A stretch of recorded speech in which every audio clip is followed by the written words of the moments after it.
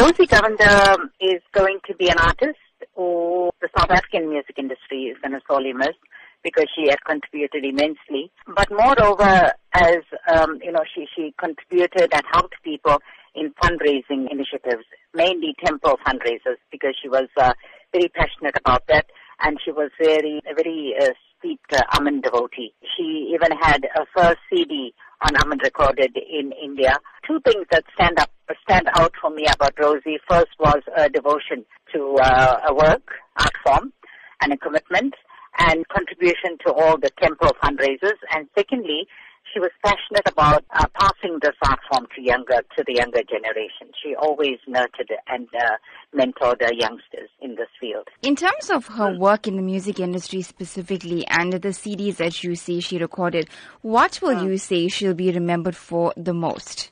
She was a self-taught musician. She didn't know any theory about music, but yet most of her original work, she wrote her own lyrics and composed her own music.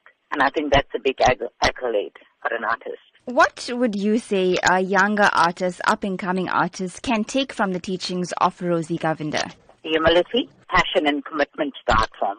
To see it as a divine art form. She also came from the magazine Barracks, and that was the area that abounded with the arts and culture, and she was a product of that community. We also grew up in the same neighborhood in Chatsworth, and she had started off at the age of 12 singing. She sang for groups like she sang with the Lakshmi Stars, she sang for Prema Entertainers, National Entertainers, and Padma Entertainers. She also accompanied a lot of our current days, like our very own Segra Naidu, Richard Naicker, Ashley Christian, very versatile someone.